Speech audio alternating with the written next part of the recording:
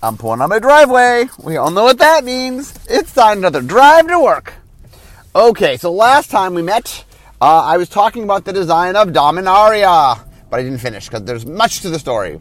Okay, so last we had talked about how the theme of history, that we were trying to, that one of the big challenges of Dominaria was it took place in so many different sets and so many different themes, and we wanted to have one unified sort of feel to the world. So we came up with the idea that it was a world of history, a world where the present is defined by its past.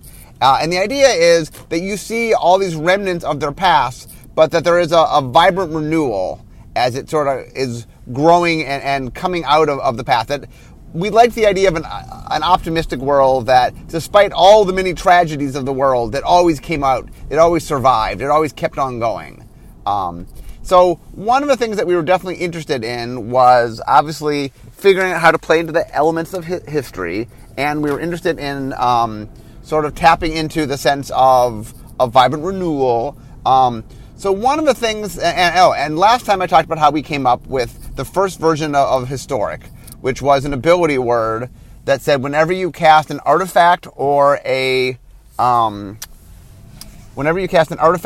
legendary thing, that you generate an ability. It was kind of like Constellation is for enchantments. Whenever you play one of these things, it triggers and something happens. Okay. Meanwhile, another thing that I wanted was, I knew we wanted something old and something new. What I meant by that is, we tend to have a returning mechanic. Normally, that's something we tend to do in sets. But going back to Dominaria, like, we need to have a Dominarian mechanic. Like, I really felt like not only should we reprint something, but we should print something that originally came from Dominaria. I felt pretty important about that. I felt that was an important thing to do. Also, I wanted there to be something that was brand new. Like, this was the 25th anniversary, we're returning to our roots, and I kind of wanted to also have the theme of, look, Magic's going to keep discovering new things. That, yes, we're returning home, yes, there's nostalgia, but you know what? There's still innovations to be had. So one of my goals was, and so I knew that we had either 3 or 4 mechanics. My goal these days is to try to aim toward 3, knowing that if we have, we usually say there's 3.5 mechanics per set these days, and that means there's 3 bigger mechanics, or if 2 of them are smaller, maybe 2.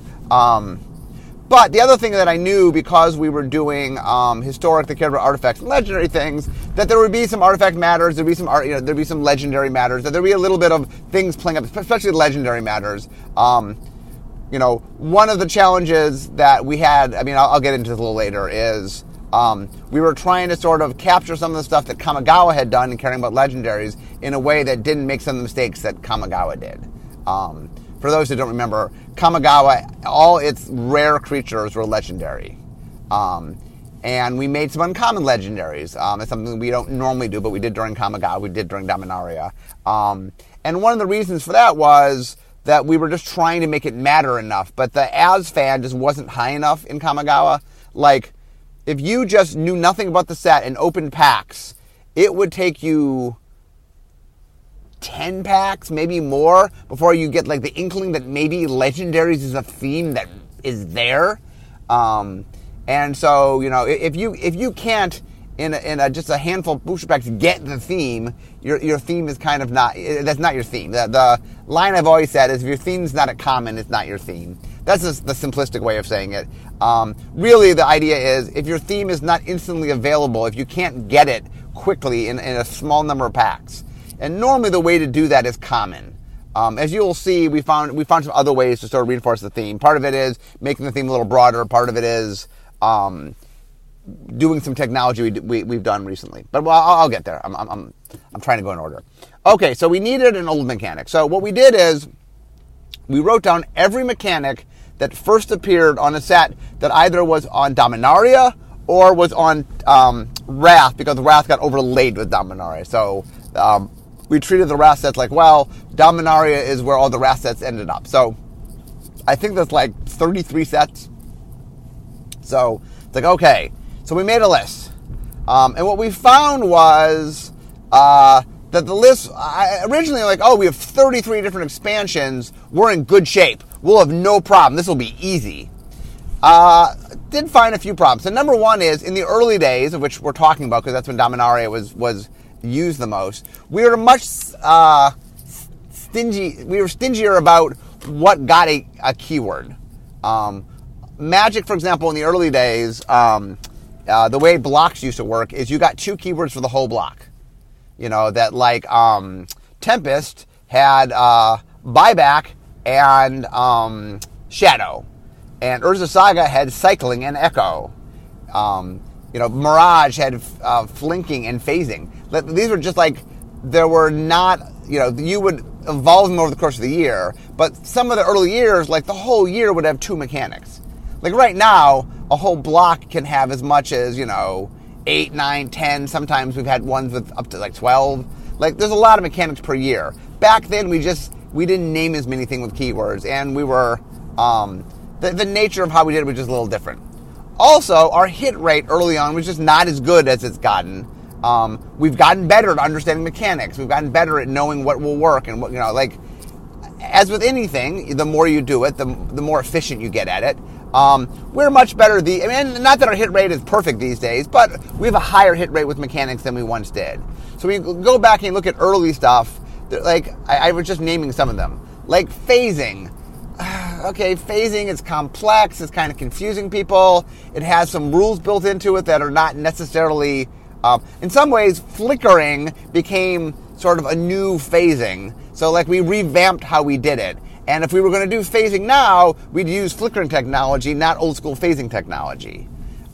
Flanking is an ability where it has a bonus, but it's self-referential to other things that have the bonus, because the flavor was they were on horseback, I think. And so the idea is, and it confused people. People didn't realize that my flankers only worked against non-flankers. So like if we were going to do that mechanic again, we would just have it do its thing to anybody that blocked it, not just non-flankers. Echo is a drawback mechanic. Echo is a drawback mechanic that, you have to work around, that it literally is a drawback. Now there's some clever things we did with it, especially during Time Spiral, but it is still inherently a drawback mechanic. That's not the kind of thing we tend to do. Anyway, as you go through the mechanics, what you find is, A, there's not as many mechanics as you think there would be, based on just the lower volume of keyword mechanics. B, a lot of them, aren't necessarily something we wanted to bring back. There's a lot of early mechanics that with tweaks and a new name. Now, normally in a normal set, I'm fine with tweaking something and bringing it back and giving it a new name. When we talk about return mechanics, I consider Devotion a returning mechanic in Theros, even though, it's a little bit different from Chroma, but it really was us reskinning and refining an existing mechanic. I'm fine doing that. The problem was, this was Dominaria, we were returning to our roots, that I really wanted a returning mechanic that was the mechanic from the past. I didn't want a new version of an old mechanic. And so, there was that problem. That I didn't want to redo it. And also, the other issue was, so we boiled down to that there were 3 mechanics that I thought were like just strong, classic mechanics from the early days of Magic, things that we would want to revisit. And that was cycling, flashback, and kicker. Cycling first showed up in Urza Saga, though it got designed in Tempest, but we didn't use it in Tempest. So it first showed up in Urza Saga. Flashback first showed up in Odyssey, and Kicker first showed up in Invasion.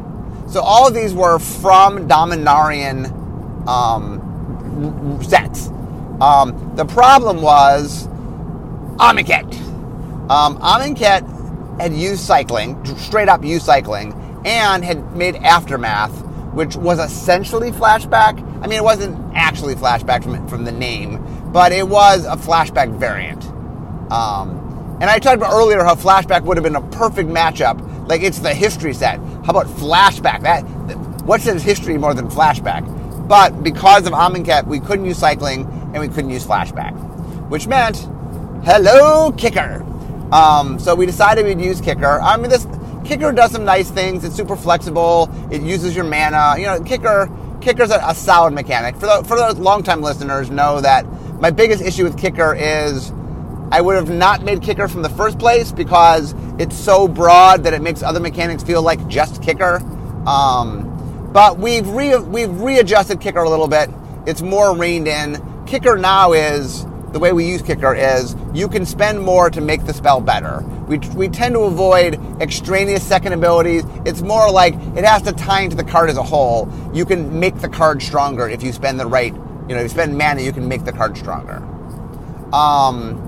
So we had kicker in. Now we wanted something new. So one of the things that became really clear early on was the idea of representing stories. That this was a world of history, it was a world of stories. And not just the stories we made up for this world, stories that we didn't make them up way back when, but stories that pre-existed in this world. There have been novels about them, there have been, in some cases, computer games and different things. Comic books. We've done a lot of world building over the years, and a lot of it, especially in the early days, was on Dominaria. So we made use of all those early references to we wanted to have something that called back to those stories. So I was really enamored with the idea of somehow having stories mean something. Early on, we were messing around with a bunch of different things, and then we hit upon the idea. So back when we made Planeswalkers, so in Future Sight, Matt Cavada came up with the idea that if Planeswalkers matter in the story, they needed to matter in the game. That players connected with cards, and these were the things that we said mattered most, but they didn't exist on cards. And so we decided that we were going to make them, and for fun, we said, well, what if we introduce them in Future Sight as a future thing, and then, the next set, there's some there. So we originally were planning to do them in Future Sight. In fact, we were going to do 3 of them as future shifted cards. We were going to do black, blue, and green. So the proto versions of Jace, Liliana, and Garruk were in the set originally. We ended up not doing them in Future Sight because we haven't quite figured out what we like.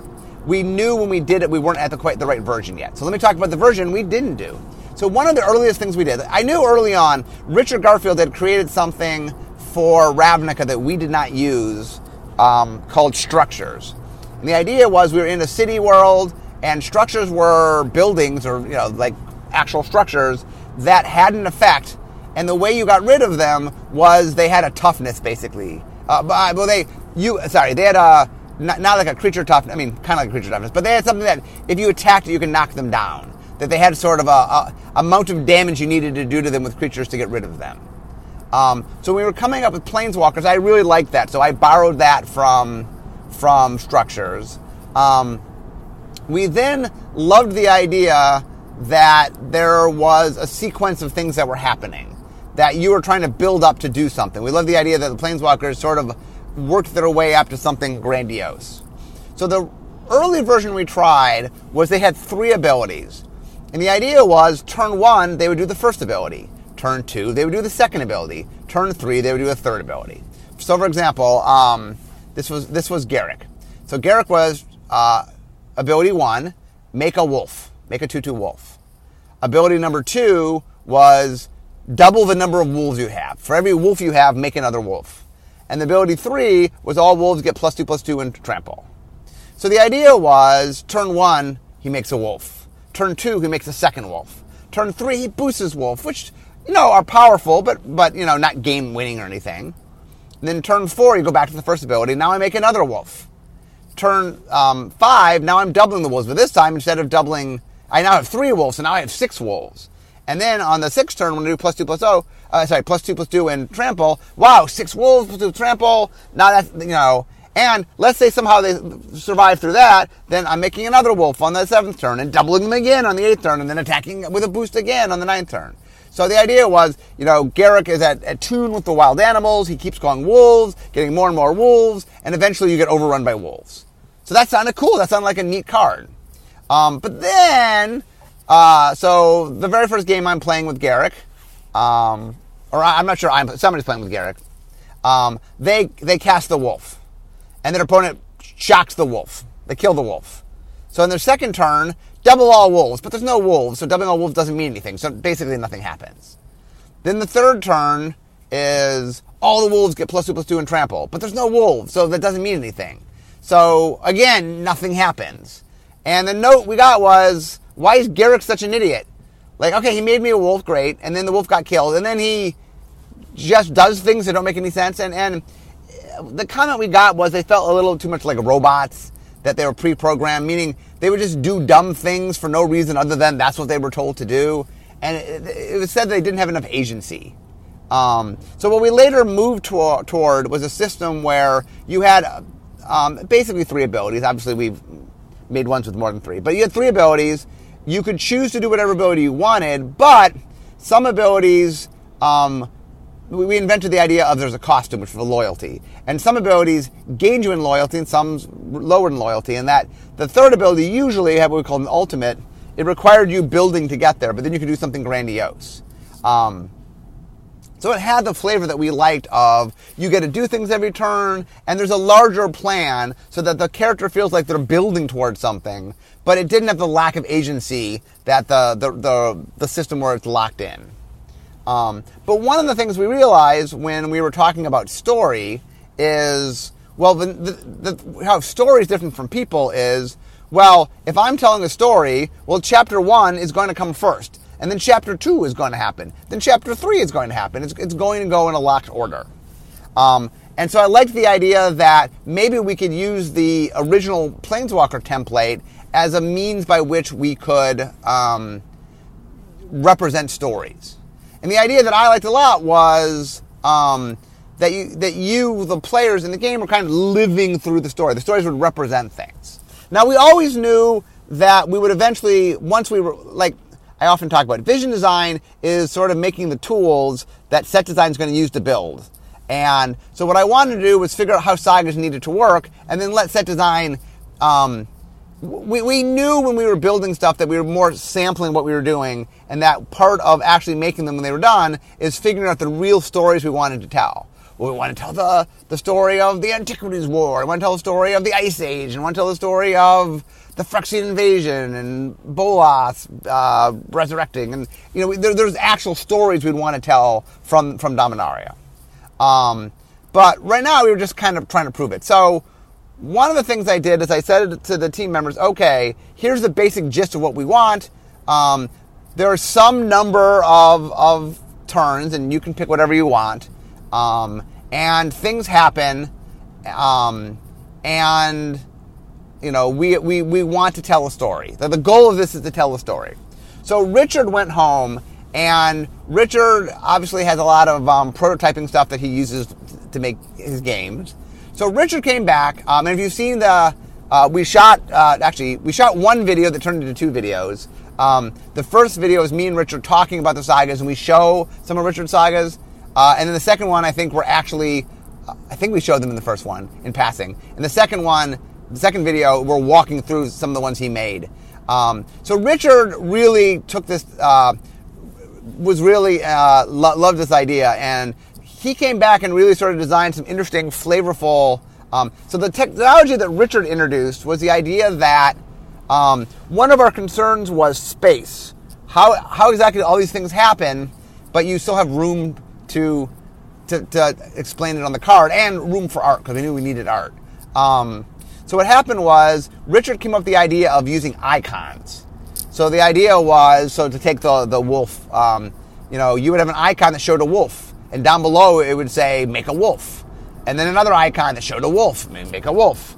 And then there's an icon that showed 2 wolves, make 2 wolves. It showed wolf, wolf, and that means make 2 wolves. And then at the end there's I think you sacrifice all the wolves at the end. So wolf, wolf, wolf, make a wolf, and then all the wolves go away. And it was like the hunter hunting the wolves or something. And the idea of the little icons meant that, and then once we had icons that really communicated the idea of maybe one of the ways to save space is there can be some duplication of effects on the cards. And originally when we were designing, and Richard came up with a lot of also different kinds of ways we can explore. The approach that Richard took was really thinking of it like a board game, that you're advancing on a board game and the different spaces told you what to do. And so in Vision, we ended up coming up with 2. We ended up doing 4 and 6 were the 2 we did. I think in the end we handed over just 4s with the note of maybe if you want something that's more grandiose and longer, you could do 6. Obviously, set design ended up changing it over to 3 because 4 was a little bit too much. The one other thing we did in Vision that ended up going away in set design is in our version, at the beginning of every turn, or whenever you paid, I forget what it was, 3, I think, meaning you could advance the story with mana rather than just time. And the reason we did that is, A, we had longer ones, they were 4, and we wanted to make sure if you played a later game, you can make them happen. And so the idea was you could sort of hurry the story along by spending mana. In set design, they decided the 4 was too much. They knocked down to 3, and they decided not to do the mana to advance it. That they felt it made it a little busy, and it just wasn't happening enough. Not enough people were spending mana to advance it. One of the things set design did is they moved it from beginning of turn till after your draw. Dave Humphries, who's the set lead designer, really felt that it was important that you got knowledge of what was happening this turn before you committed to what was going on. He liked the fact that you drew your cards so you could sort of plan your turn out, and that planning that turn included this happening, rather than it happening just before anything goes on. The other big thing that happened in set design was we sort of handed over this idea with a lot of loose, some of the ideas we had early on based on some of Richard's stuff with the art was underneath the whole card, and there was a trail on top of the card that represented stuff with icons and bottom, and it had a legend that explained the icons. In the end, they decided that that was better of duplicating the efforts, and the reason instead of an icon, you just would have these chapter icons that there were 1, 2, and 3, and so if you did the same thing more than one turn, the box would change so that it would just say 1 and 2 were the same box. So do this, then do this. So James, our graphic designer, spent a lot of time and energy trying to figure out a lot of different ways to do this. Meanwhile, there's an idea that came up during Vision that the art team really latched onto, which was the idea of showing the history of the world through the art of the world itself. And so one of the things about sagas is once we knew we wanted sagas to look different, the treatment we really liked was that, if we're going to tell the history of Benalia, well, how would Benalia tell its own history? Oh, well, maybe it's stained glass because it's, there's a lot of religion there and the churches are a big deal. So maybe it would tell its story through stained glass. But maybe somebody else is telling its story through a painting or through, we found different ways in which this is the story of the world, but told through the in-world art of Dominaria, which we thought was a really cool idea, and it ended up being very neat. Also, in the way the cards ended up getting laid out, we did this vertical layout so that the sagas had a very distinctive look in the way that they happen, and art in general is more long than it is wide. I mean, it can be wide, but it just presented itself well to sort of making really impressive looking art stuff. So that is how we got to sagas. And like I said, the set design did a lot of wonderful sort of evolutionary stuff with it. But I was really happy that the basic essence of what we were doing is something that Vision came up with and just followed through the whole process. Okay, but wait, we were not done yet. So we had sagas. The interesting thing about sagas, by the way, for as different as they are, never had any people worry about sagas. There never really complaints about sagas. There was always talk about how to do it, and there was a lot of tweaking, and there's a lot of work spent into making them the best thing they could be and finding the right stories and stuff. But nowhere in the process was anyone like, we should get rid of sagas. Everybody liked sagas. The problem child ended up being historic. So Kicker is fine, no problem Kicker. Saga's fine, no problem Sagas. Historic had a couple problems. Number one was, because it was a cast trigger, really what it wanted you to do was play a lot of cheap of this thing. And it turns out that legends aren't that cheap, and artifacts can be very cheap. So instead of making you play a very legendary, rich deck, it was making you play a cheap artifact deck. And not that we don't mind we want you to have some artifacts, but, so one of the ideas that got pitched forward was, well, maybe we just take artifacts out. Maybe historic is just legendary. So now we get to the Kamigawa problem. So one of the things about Kamigawa is that there are just some inherent problems with Legendary as a theme. One is it skews higher in rarity. We don't want to make common Legendary cards. It fights the nature of what Legendary means. It means they're unique and they're different and they're one of a kind. Well, if they're common, they don't, we stretch them a little bit to get them uncommon, and even then, we're kind of making rare feeling cards at uncommon. So you have Asfan problems. Number two is you have a converted mana cost problem. Legendaries tend to be more expensive. They tend to be bigger. And so if you build a deck of nothing but legendary things, your early drops, you don't have what you need to make it work.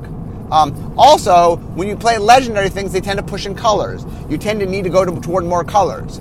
And legendary things don't tend to be good at helping you get toward more colors.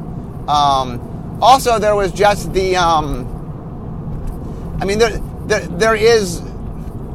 Mostly what we found out from Kamigawa is that legendaries as a theme in a vacuum by itself just has a lot of gaping holes because of the nature of what is... of what they are.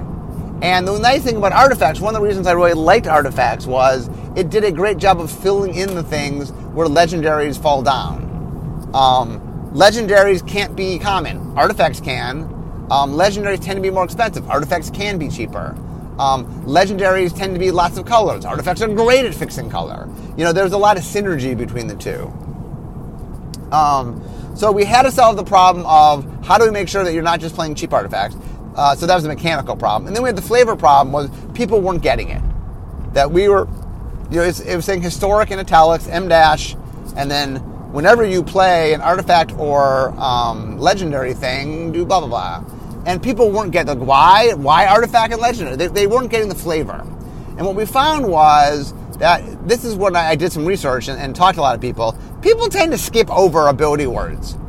They use them when they talk about the cards, but when you're first learning a card, you kind of learn to skip over things in italics, and that if you know anything about Magic, the ability word is not really necessary to understand the card. So people tend to gloss over it. So what we found was people weren't getting the flavor because they were kind of glossing over it. So we kept tweaking things over time. We were trying to find effects that made you want to play. Like one of the things we did is with the cast trigger version of Historic was trying to get more effects that you would want to use on legendary creatures. So you might want some cheap artifacts to trigger it, but you need some legendaries to make it relevant, to make it work. And so we try to tweak it that way. And I did a bunch of things of rejiggering and messing with words and but anyway, neither problem was quite getting solved. And so Bill, Bill's the VP. Bill Rose is the VP of R&D. Bill has a meeting. There's constant meetings, but it would happen 4 times a year, maybe, that you would meet for any one set. So I had to present to Bill, and Bill was like, "I hear a lot of problems with Historic. Let's get rid of it." And I'm like, no, Bill, look, this is the glue that holds the things together. There's a lot of component pieces to it. We want history as a theme. History's tricky, but this is the thing that's pulling all the elements together. By the way, at the time, sagas were also legendary at the time. That's important. I'll get to that in a second. So sagas were legendary. So when we said caring about artifacts and legendary things, it cared about sagas, because sagas were legendary. Because we wanted the stories obviously to be part of the history. So Bill said, let's pull it from the set. And I made an impassioned plea. I'm like, Bill, this is doing really important work. It is the bearing wall in my my architecture metaphor. Everything's built around this. This is not the splashy part of the set. That's sagas. It's not the nostalgia part of the set, as necessarily. That's more individual card designs and kicker. But it is the glue. It is holding everything together. And so Bill said to me, "Okay, Mark, I will give you," I think he gave me 6 weeks or something. "I will give you 6 weeks to prove to me, solve these problems, or it's going out of the set." And so I worked. So Kelly Diggs was doing the concept and the story part for creative, and Mark Winters was doing the art. So I worked with the two of them to try to prove the concept and solve some of the problems. One of the things I did was talk about, is it resonant? So I worked hard to make a bunch of cards that sort of said, here is how history is resonant as a theme. I found archetypes that where history mattered. I then spent a lot of time sort of making cards and showing them to people and then taking notes. And one of my big things was I was trying to figure out how to get people to get the flavor. One of the things I did is I read something interesting, psychology thing about how people treat batches of 2 differently than batches of 3. That if I say peanuts and almonds, most people are like, oh, okay, peanuts and almonds. But if I say peanuts, almonds, and cashews, most people go, oh, nuts. That for some reason, 3 is where the trigger response, where you think of it as a group, where 2, you just think of it as like 2 things. So I was determined to have a third thing. So I think I put Planeswalker. I tried Planeswalker. It's artifacts, legendary things, or Planeswalkers. But then we changed the rules, so Planeswalkers became legendary. Okay, so I didn't need to do that. And then I came up with the idea of what if we reference Saga specifically? Because, one of the things I always liked was it is, the people, the things, and the stories of the past. That's what history is. Meanwhile, Dave Humphreys, because we were in set design at the time, was there were some of the sagas that you wanted to actually be able to play multiples of, and he's like, when I mentioned the idea that maybe I'm thinking of putting sagas there, he goes, oh, well, if you do that, I can make them not legendary. That'd be good. There's some issues with them being legendary. People are forgetting that they're legendary, that even though the fact that they represented a story made sense, and some people were like, well, it's a story, but multiple people can tell the same story. Like wasn't ringing to people, it was supposed to be legendary. So anyway, I changed it to make it 3 things. So it's artifacts, legendary things, and sagas. I messed with the words. I did a lot of fiddling. And one of the things I eventually realized was the problem I was running into was that people were skipping over the ability word. What I needed to do is have a vocabulary word they couldn't skip over. So I tried something a little new, which is I just said, okay, what if... So Joyra was a card that said, whenever you cast an artifact or a legendary thing, or no, a saga, draw a card. So I said, okay, what if I just put the vocabulary word in people's faces? What if I said, whenever you draw a historic card, so whenever you cast a historic spell, draw a card. And then I would, in reminder text after, tell you what that means. But the idea is I would start by giving you the word, so you had no choice but to like you couldn't process the sentence without trying to understand the flavor. And what I found was when I did this, people responded. Like what would happen is people would read the card, they go, okay, whenever we get a historic spell, and they go, what's a historic spell? Okay, I better keep reading. I want to learn what a historic spell. And then it would say, a historic spell is an artifact, a legendary thing, or a saga. And they go, oh, okay, that makes sense. And so rather than people like before, when it was like, what do these 2 things have to have in common? When I sort of got the word in front of them, I got the concept in front of them, and then explained it later, it worked. Now the problem was this wasn't something we had ever done before.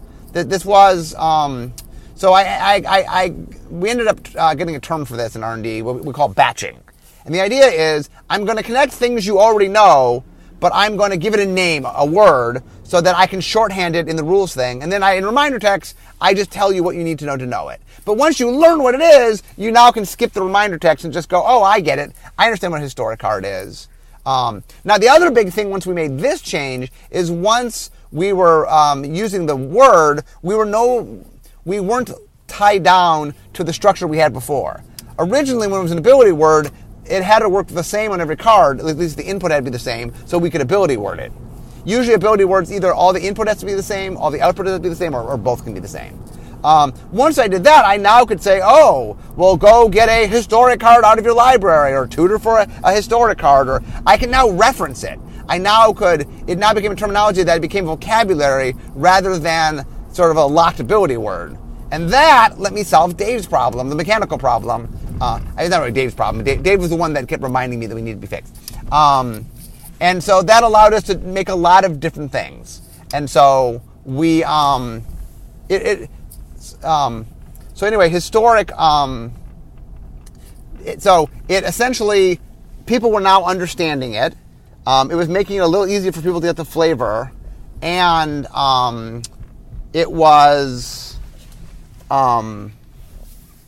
mechanically gave us more flexibility. So it was solving some of the mechanical issues we had. And so I went to Bill and I explained all the stuff we had done. I had shown it around. I had really good feedback from around the offices. People were understanding it. They were enjoying it. They were liking it. It was flavorful. And Bill said no. He didn't think it was working. And I was tasked with finding an alternate for Historic. And the problem was that when you build around something, like when you take something and you put it at the center of your design and you build around to make it, like when it's the glue, when you take the glue out, it is such a weird thing you're trying to solve that trying to replace it is just near impossible. It's one of the reasons that I fought so hard to keep it, was it was doing really good work and filling in a lot of gaps, and it wasn't something where we can just fill it in. Like, if you just said, well, we'll just care about legendary things, and there's all these problems about caring about legendary things. So anyway, I'm at work, so we're going to stop here. So I go to Bill, I say, I've got it, I've cracked it, I've solved it, and Bill goes, no. We'll pick up next time. So anyway, I hope you guys are enjoying the podcast so far on Dominaria. But anyway, I'm now at work, so we all know what that means. And this is the end of my drive to work. So instead of talking magic, it's time for me to be making magic. See you next time.